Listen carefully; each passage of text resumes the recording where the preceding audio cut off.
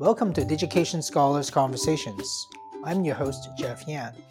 In this episode, you will hear part one of my conversation with John Regan from Boston University. More links and information about today's conversation can be found on Digication's Twitter, Facebook, and Instagram. Full episodes of Digication Scholars Conversations can be found on YouTube or your favorite podcast app. Welcome to Digication Scholars Conversations. I am your host, Jeff Yan. My guest today is John Regan. He is the Master Lecturer in the Department of Rhetoric at the College of General Studies at Boston University, and he serves as the college's Director of ePortfolio and Assessment. Welcome, John. Oh, thank you, Jeff. I'm just overjoyed to be here. Really excited for today. Well, John, you and I had gone, way back. We've known each other since I started. We started working with Boston University fairly shortly after the almost have been from the beginning of working with Boston University, which is over a decade at this point. Yes. I think that we had met, and subsequently we've worked with each other a lot and have seen you. We see each other a lot at conferences Yeah. and so on. And I've always just had such a wonderful time hanging out with you and learning from you and talking to you. And so I'm really, really glad that you can join us today. Oh, it's great to be here, and I've since 2009, Jeff. Yep, that's right. We go way back, and I do a lot with my students in the library, and the head librarian called me a library stalwart, and I love that. And then you once called me a digication pioneer, so I kind of like that too. I have to put that, hopefully years ahead in my obituary. That'll be like a headline there. No, it's just it's been joyful. And we had so many good times at conferences, great conversations, and fun as well. Remember armadillo racing in Fort Worth, Texas? That's right. That was quite an experience. And I mean, we can't forget. I mean, we both love food, and so that's right. We'd had plenty of great meals at these conferences too, and they were just Absolutely. so enjoyable. To be with good food, good company. I mean, those days. I mean, they've got to come back after COVID is more under control. We're getting there. Looking forward to it. Yeah. And so, as you know, we also had recently talked to Natalie McKnight, also from Boston University. She's your dean. Correct. And actually, during that conversation, we talked about you as well. You've always been a pillar and a rock star in that program. So I'm really glad that we're able to get you on here. Do you want to tell us a little bit about just, what you do at Boston University, and sort of, we'll start there? Okay. Well, and I'll give a kind of a thumbnail sketch of our program. If anyone would like to hear more, I recommend Natalie McKnight's 2 episodes with you that were just really, I thought, terrific in explaining really the values and ethos of our program. So, but I teach at the College of General Studies. We have a 2-year program for students. It's a general education program, and it uses a team structure. And so I'm on a team with another rhetoric faculty member, a humanities professor, and a social science professor teaching first-year students. And I'll tell you this, once you go team structure, you don't want to go back. I came up through the ranks at the traditionally structured departments, and there's just so, now that I've gone team, I just love it. You really working, directly with other faculty members across disciplines. Is just so exciting and rewarding. And then I get a fuller sense of the students. In the old days, when I used to teach, like in the English department at a place, students took all different classes. I never knew what they took. And it was hard to, I didn't even think about what they took, to be honest with you. Sorry to admit that.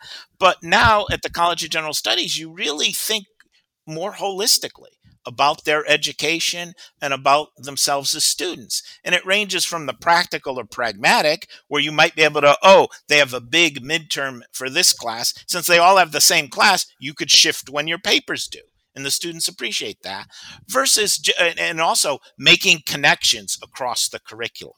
And that's probably been the single most exciting part is, again, so if I'm teaching, and I know Natalie mentioned World War I, I do a major project with World War I rhetoric. Meanwhile, in humanities, they're maybe doing All Quiet on the Western Front or World War I poets. And then in social science, they're really doing a deep dive into the, ideological conflicts between the warring parties.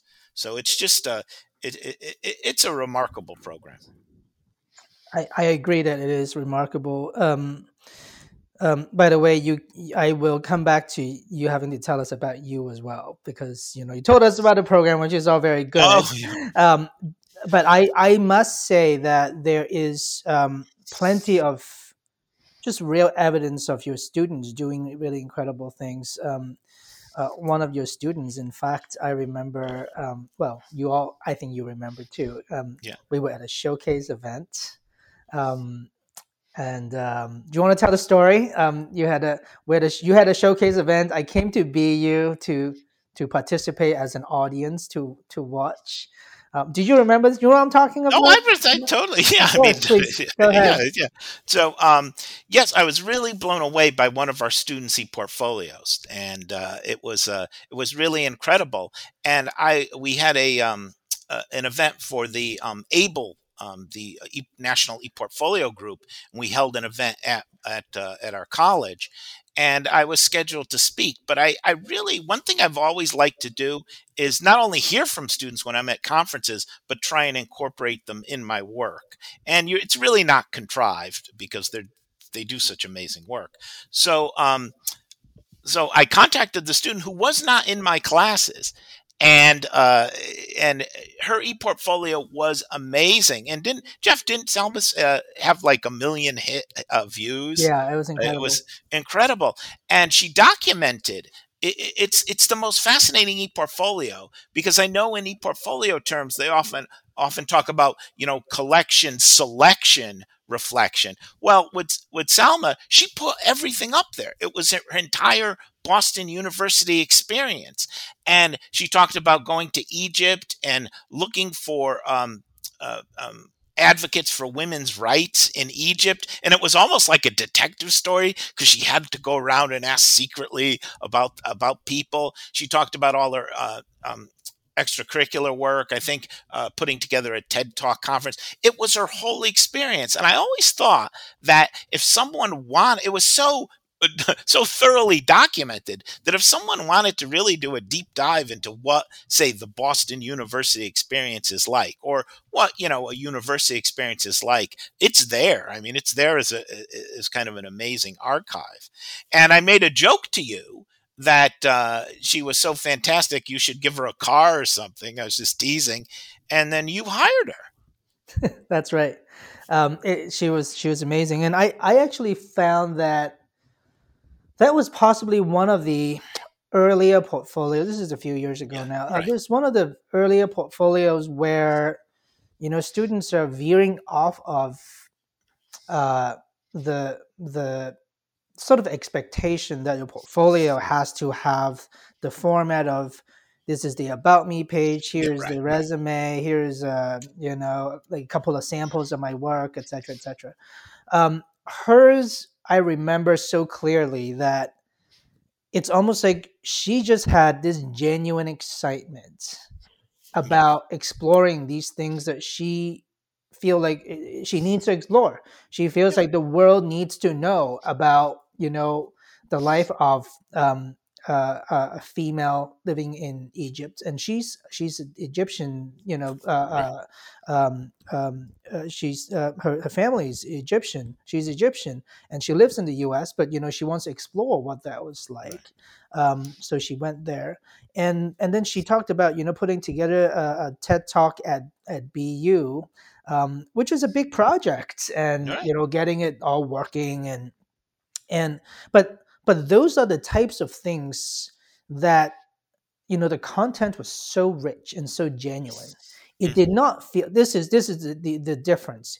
It was not as an example of what she could do. It is who she is. Right. And No, that's I what drove us to be so yeah, interested in hiring her, yeah, because it's like the I feel like that students whether it be in college or even at K-12 level, should not be thinking about things like these are examples of what I could do. Why not just do it?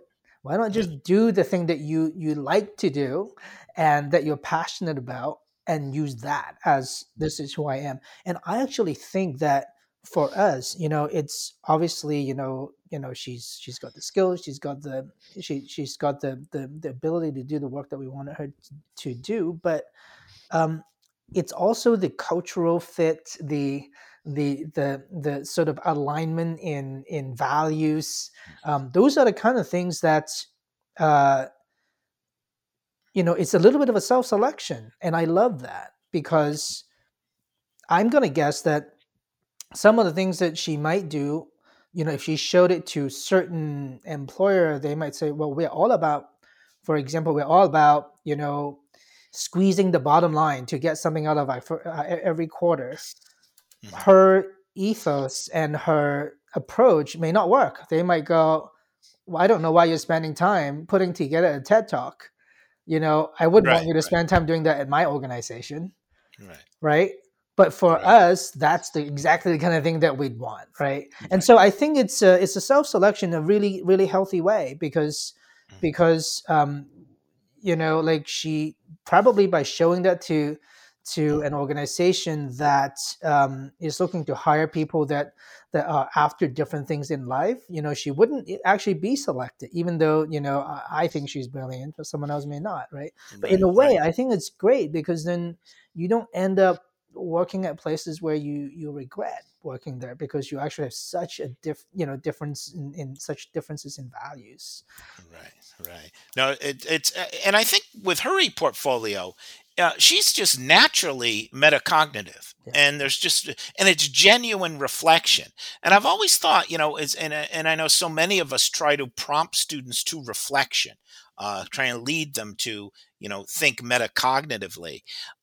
She was just almost like a natural at that, and I almost wonder if it wasn't just seeing her be that way and just not without any prompting, and that was her own reflections and her she had her own desire. It was you know it was a question she had about her learning Mm. that I'm not so sure. It took me a while to think, like, is there anything I can draw from her?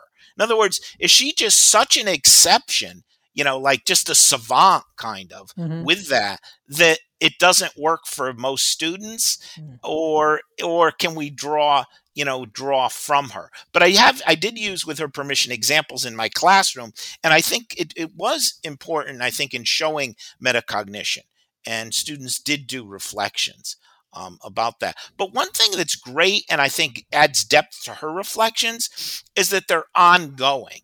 And one thing I see with reflections is, for instance, I teach in a London program. It's an accelerated 6-week course during the summers. And then on the last day of class, we're all exhausted. We're all this. And then I give them a thing: reflect on your learning. And they're all like, no, I'm tired. It's like, hurry up and reflect. And, and I'm just like, how ludicrous. But I've talked to students like in September, October, and boy, it really, they've had a chance to really stew on things a bit. And I often think it's so good to come talk to students, sometime after they've taken your course. Hmm.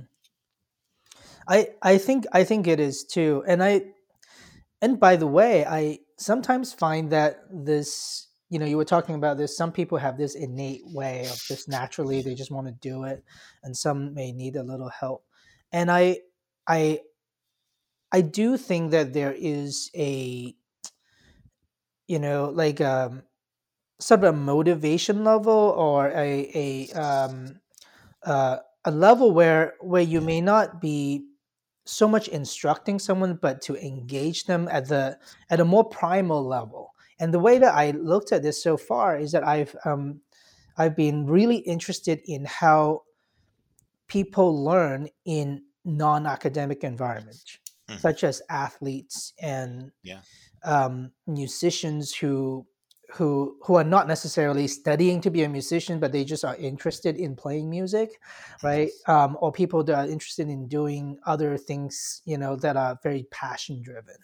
Um, and I I've been recently talking to a lot of athletes that perform at a very high elite level, perhaps even sort of world class level, and many of them would do things like I just found out that many of them do journals, daily journals of the training of their sessions that they would do, and they would say, no matter whether I would play a game or I'd play this match or I would compete in this race, I would afterwards I would write or I would record what it is that I did, that especially when they didn't do well, they would do that. And um, part of it became a habit for them, because they're doing it every day after they practice. But the other half of it was that um, they start to realize that there is a very material difference in their own performance when they do it versus when they don't. Oh, interesting. So it's a very sort of black and white for them. It's almost like when they do it and when they go through this process, Yeah. sometimes it's painful. Some of them are, like I said, are elite, world Yeah. class, Yeah, athletes. So they get to watch their own themselves on TV or on video. They would play it back, even painful. They will make notes. They will figure out, oh, this is what happened, and this is what I was thinking during that time. And they yeah, actually analyze it to such a detailed level that they start to almost like they're analyzing their own reflection. Even, how did I feel about this? How can I yeah. control that feeling next time it happens? And so um and it has no doubt have made these world-class athletes to perform even better because of that. Wow. And they and to me, what happens is there is certainly something that they became, became a habit. They learned it in a way. Some of them may do it more naturally, but they kind of learn it. But the learning part of it was easy. It was just like, no, just try it for a week and see what happens. But by the So, way, they don't do the let's do it once every like 3 months. They're like every day. You're gonna do it after the session, even if you have nothing. Say you got nothing, you failed nothing, yeah, and but after a while, they actually themselves are seeing that their their their performances has improved, and so they go, oh no, this is good. Kind of a little bit like athletes that go, hey, I've always been able to hit the ball yeah, as a tennis player, but I'm never that fit. Once you started playing people who can hit the ball and are fit, guess what? yeah. You wanted to hang in there, you got to get fit too. And then they just themselves going, like, I'm going to run, I'm going to do whatever it takes because I don't want my lungs to give out Right, before the right. next person does. Right? It's very interesting. That is really interesting. I wonder if I talk to our athletic department at BU, I wonder if Mhm. they're doing anything similar. That is really fascinating. What you were talking about reminded me of this was one of the first years we used ePortfolio, and maybe back around 2012. I had the students use the gallery feature to do storyboards Mhm. and some things and write a narrative using images. And one of the best ones was from a swimmer Mm. who documented his race, and he broke it down into into parts. And here's what I was thinking about at Huh. the start of the race and stuff like that. And I know he showed it in class, and I think we all of us thought, well, you just go swim. You just Right, you right, right. know, my son ran track in high school, and I said, just be faster than everybody else. Just, I mean, Right. what, it's not that hard. Yeah, yeah. But Right. Aren't you it was, already running the fastest you can? You don't need yeah, to yeah, go yeah. slower. But not only was this the most thoughtful thing the student had Yeah. written, it was really well written, and the Mhm. grammar errors and syntax errors disappeared. This was really Mhm. really well done. So yeah, that is fascinating. Yeah, I actually think that it's really interesting because first of all, it's very measurable, so it's really easy for one to sort of figure out because Right, people's right. time get faster, their performance gets higher, they can beat people they couldn't beat before, and things like Well, that. And then secondly, just the world of sports medicine and sports psychology has has been has improved in the last few decades by leaps and bounds, and partly is because of the funding that is available. Think Sure. about today's NBA teams. You pretty much, and like take your pick, right? NBA, NFL, soccer, Yeah. football, Yeah. as the rest of the world refers to it.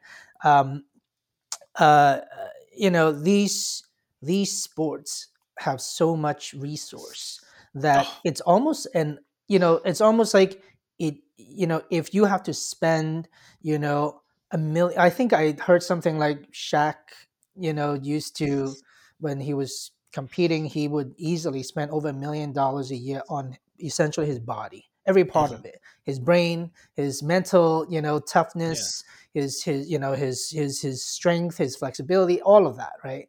And but for them, it's almost like, yeah, that's what it takes, and it's okay Yeah. because they have the resource to do it. But Right. what I think we can benefit from is actually we can learn from a lot of the psychology that comes out of this. And No. I've spoken with a good number of like sports psychologists, and they have the most amazing insights on how people, for example, get themselves out of a rut, how they Yeah. can sort of be resilient, or how they perform when things don't go their way. It's amazing, and all of the mind games and Yeah. all of those. It to me, it reminds me of almost like take a reflection, kind Hmm. of like you were saying about the swimmer, take just swimming for fun to like a whole like different level. Right. Right, right, and I think I think the whole idea of sports psychology is going mainstream and it's more accepted. I think 20 Mhm. years ago, with the macho culture of sports, oh, you need a psychologist, you're soft. But Right. now, I mean, even I Yeah. don't know if you've seen Ted Lasso, the sitcom, which is Yes, of really course. funny, Yeah. and you have there Yeah. the sports psychologists come in, and Yeah. it's accepted. When you were talking about the money that colleges spend on sports, though, and how it's a big business. I saw a shocking article the other day that Division One colleges spend over $500 million. They're on the hook for over $500 million for dead coaches' contracts, or No. dead contracts for coaches. Crazy. Coaches Yeah. aren't dead, but they've been Yeah. fired. And Yeah. these buyout clauses to get in the new coach. Crazy. It's astounding the money that's there. So That so that maybe we'll is. get a grant to continue research, right? Yeah, and I mean, I don't follow a lot of these sports, for the sake of the sports, but I love the psychology part of it. Yeah. So I'm just feeling somewhat fortunate that someone was willing to put in the kind of resources to research in areas that could potentially be Yeah. really beneficial for a lot of other folks. Yeah. Um, and so you were talking about studying abroad. You threw in there. You were in London. Yeah. You do this. I know that you do this every year except for last year, I guess. Right. Or this last in Last 2000 2 years, actually. two So, 2 years, 2020 and 21.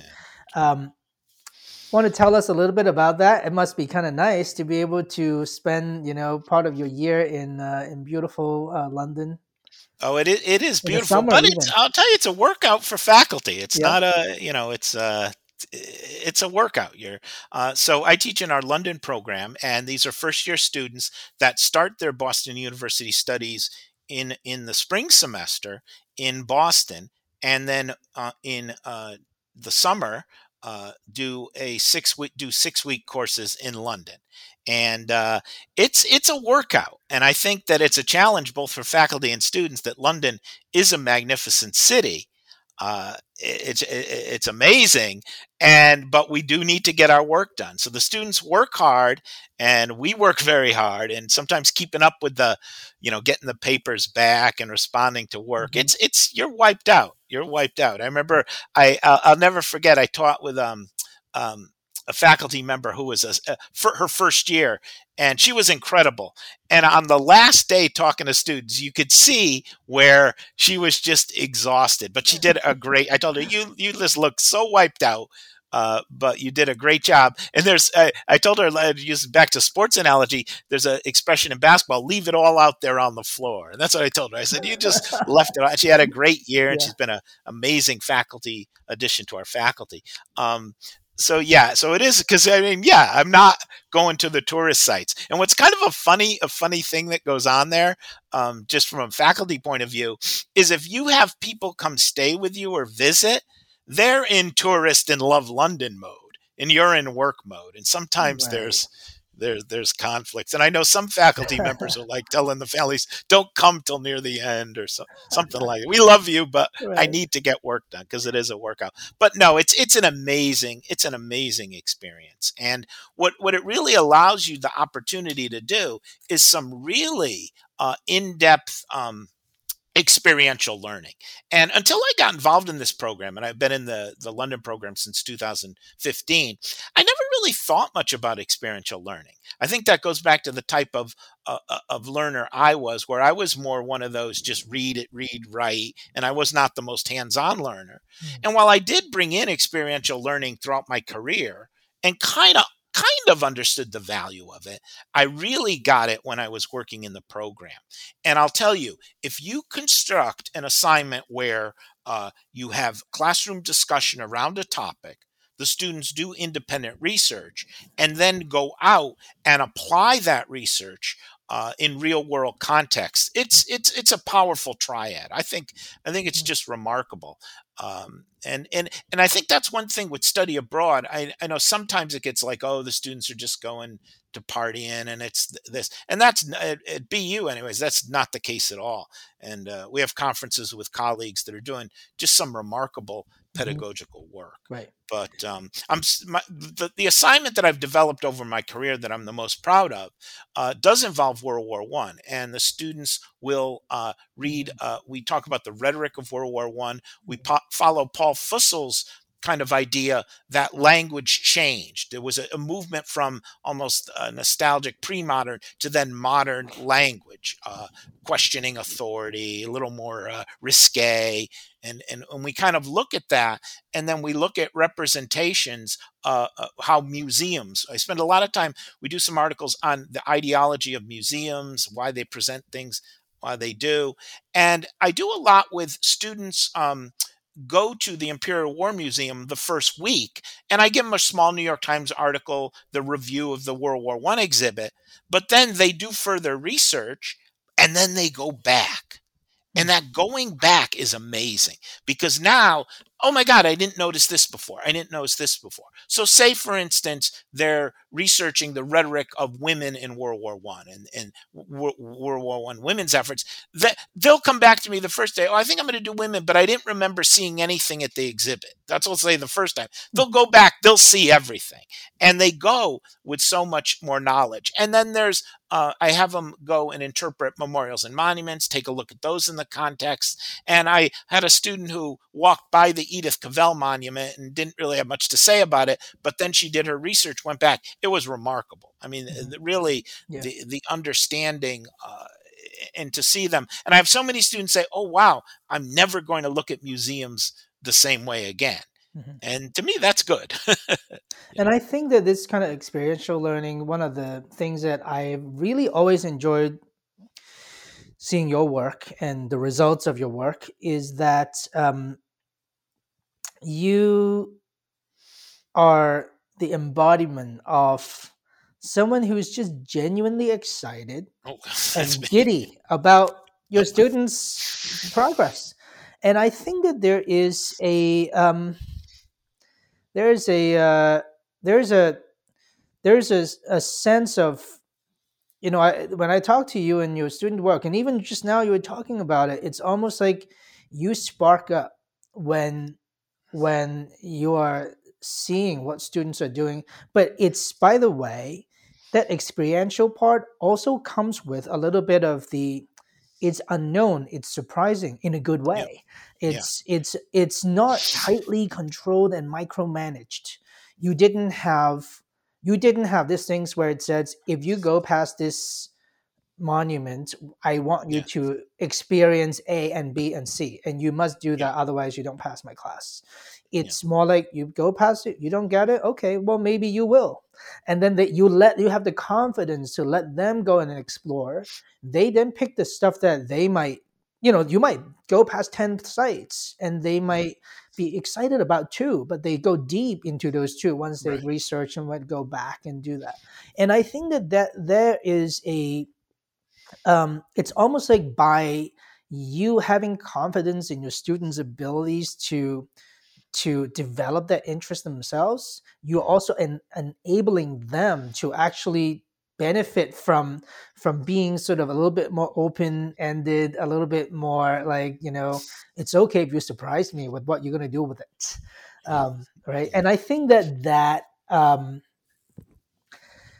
you were talking about before that you were sort of exposed to this, and because you didn't used to do this yourself as as someone who went through the education system, but I almost feel like that whenever I talk to you, these are the things that makes you passionate about teaching. No, absolutely. And it's so rewarding when at the end of a project like this, you'll have students really kind of excited by the power of doing something truly original. Mhm. And they get, and again, they're not going to write maybe a peer reviewed article, although I had one that oh my, Mhm. um, but they know that they kind of, and they know the other scholarship that's out there, and they get a sense they've made a truly original contribution. Mhm. Or uh, and this gets to curriculum, and something I feel very strongly about. You need a curriculum that they may be able to connect to or have some entryway to. And so one of the topics that they get to choose from was forgotten soldiers, and it was the rhetoric over and we look it was the soldiers from India, Mhm. Africa, and the Mhm. West Indies. And I had a student who I have to say was not the most engaged student, let's just say, and but he lit up for this one because he had talked to his grandfather who had served. For the British or something, or there was a family legend, great grandfather, forget exactly what it was. And he became really interested in the Indian soldiers um, in World War One, the effort, and he did remarkable research. It was so exciting to see a student just who like had his own. We talked about Selma before. He was on a mission that was beyond just finishing this assignment. Mm, He yeah. wanted to know, and I was in touch with him later on, and he said he had a conversation with his father, and the father was saying, "Oh, I knew sending you to BU was a good idea," and it Oh. was just I was like, "Oh, you know." Kind of heartwarming. But again, it was really remarkable. It was really remarkable. I When you get students to have that connection, um, and um, and curriculum, and I don't know if you had a question, but I did want to say something about curriculum. Or Yeah, no, go ahead. yeah, yeah. So one thing, and this goes back to the I do a unit in April, nature in the individual. It's one of our units for our program, and we do experiential. We take the students to Walden. We'll have them read some Thoreau. But what I've really, and I teach in a kind of a global classroom. One year I had a class of 17 students from 13 different countries.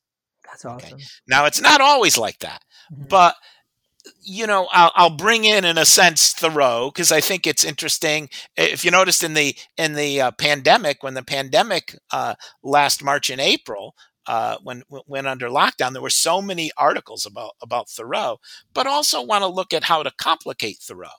And so I bring in Evelyn White's "Black Women in the Wilderness," which is an amazing short narrative that really gets into the idea of nature may not always be that comforting for everyone. And then I also bring in Fabiola Cabaza de Vaca, who is the woman who invented the hard shell taco, by the way. Fascinating um, uh, Mhm. uh, Hispanic American writer. And she talks about how they needed to live off of the land, which kind of complicates Thoreau because he, of course, went home to his mother to get cookies. So how the land was hard. And then I bring in Shang Yi, whom I love, is the Silent Traveler series. And I will never forget this class as long as I live. I had 4 students from different parts of China, and did fine work written, but orally they were a bit reticent. And we have a small classroom, so if you have 14 in a class, reticent students generally tend to stand out in conversation. But they were doing their work; they were attentive listeners overall. And I don't mean to say, I almost hate to say they, like all 4 of them, but all 4 did. This was how they were in the class. And I brought in Shang Yi. We had different essays to talk about Chinese approaches and conceptions of nature, a little bit about Chinese poetry. They lit up the classroom. It was incredible. I had a student whose jaw literally dropped, and I looked at her across, and I saw her jaw drop because we learned so much. They now became the experts.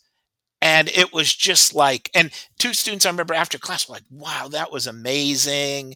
And by the way, it wasn't me. It was just activating these students with the curriculum. And I thought, this is really what it's all about. This is what, and again, I have the joy of teaching a truly global group of students. That's really amazing. Those are amazing examples, and I sometimes think that these are the kind of examples that we don't talk about enough in the, just in the community, because there are faculty members who probably would have loved to do this, but like you said, they might have been brought up, all that they had experienced themselves had been a more sort of traditional, controlled kind of classroom, and that it's hard for them to relinquish that sense of, hey, I'm the one who's going to know more than everyone in this room, and everything that I do, that's the only way I can perform well as a teacher, and seeing examples like this in more detailed terms like this, I think allow them to perhaps jump out of the shell a little bit, and let go a little bit of that sense of, that playing that role that they've always had, in their mind. This is what a professor needs to be, and letting the students, kind of grow in directions that they deserve to go to, because that the interest and the passion drives them that way. Well, I think one thing I learned through this is that it isn't just a matter of diversifying the curriculum; it's a matter of diversifying the student population. And I think some of the in the mass media, the discussions among conservative circles about diversifying the classroom, what's the big deal, and whatnot. It is a big deal. If I brought in these works and I've taught in student populations that are pretty homogenous, kind of like white people from the suburbs like me, and the work it doesn't activate as much. But when you're in a classroom where you have students from all over the world and you teach material from all over the world, it's amazing. It's another level. And for those who don't recognize that, I feel sad for them, because I just that they're just so wrong in my mind, because I've lived it, And I think for me, I was taught things along the way in my teaching career, and maybe it's because I'm not the sharpest knife in the drawer, but I kind of get it, but then I really get it when I live it. This concludes part 1 of our conversation with John Regan from Boston University. To hear part 2, be sure to subscribe to Digication Scholars Conversations on YouTube, iTunes, Spotify, or your favorite podcast app. Digication Scholars Conversations is brought to you by Digication, a technology platform powering the most innovative ePortfolio programs in K-12 and higher education. Our website can be found at digication.com. This episode was produced by Drew Albanesius. Thanks for listening.